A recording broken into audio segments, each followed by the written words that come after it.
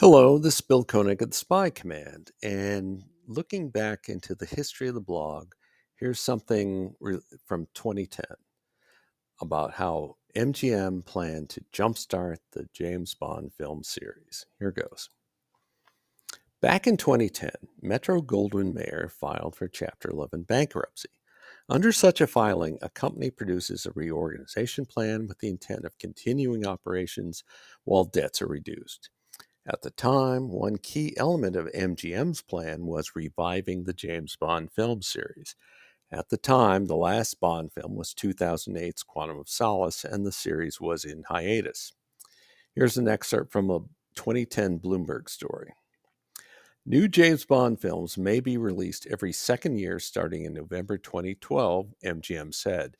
It aims to own 50% of Bond 23 due out that year, with an equal partner paying all of the production costs, it said.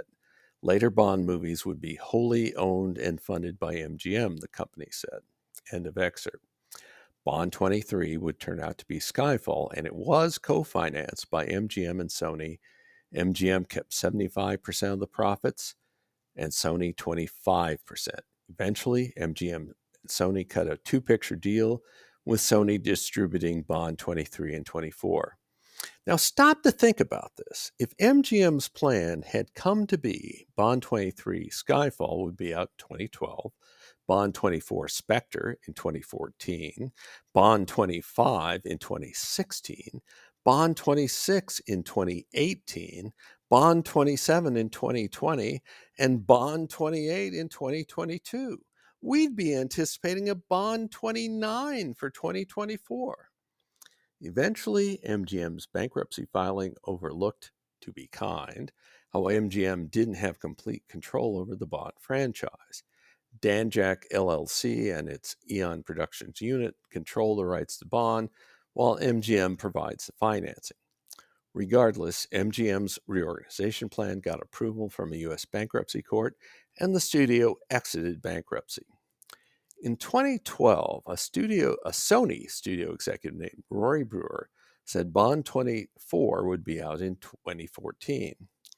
Eon boss Barbara Broccoli and star Daniel Craig cut him off at the knees in an interview with Collider. He was getting a little overexcited, Broccoli told Collider. We're just actually focusing on this movie. One hopes in the future we'll be announcing other films, but no one's officially announced it. No one's announced anything, Craig chimed in. He got a little ahead of himself. Bond 24 Spectre, indeed, would not be out until 2015. MGM management soon backed off the pledge to make a Bond film every other year.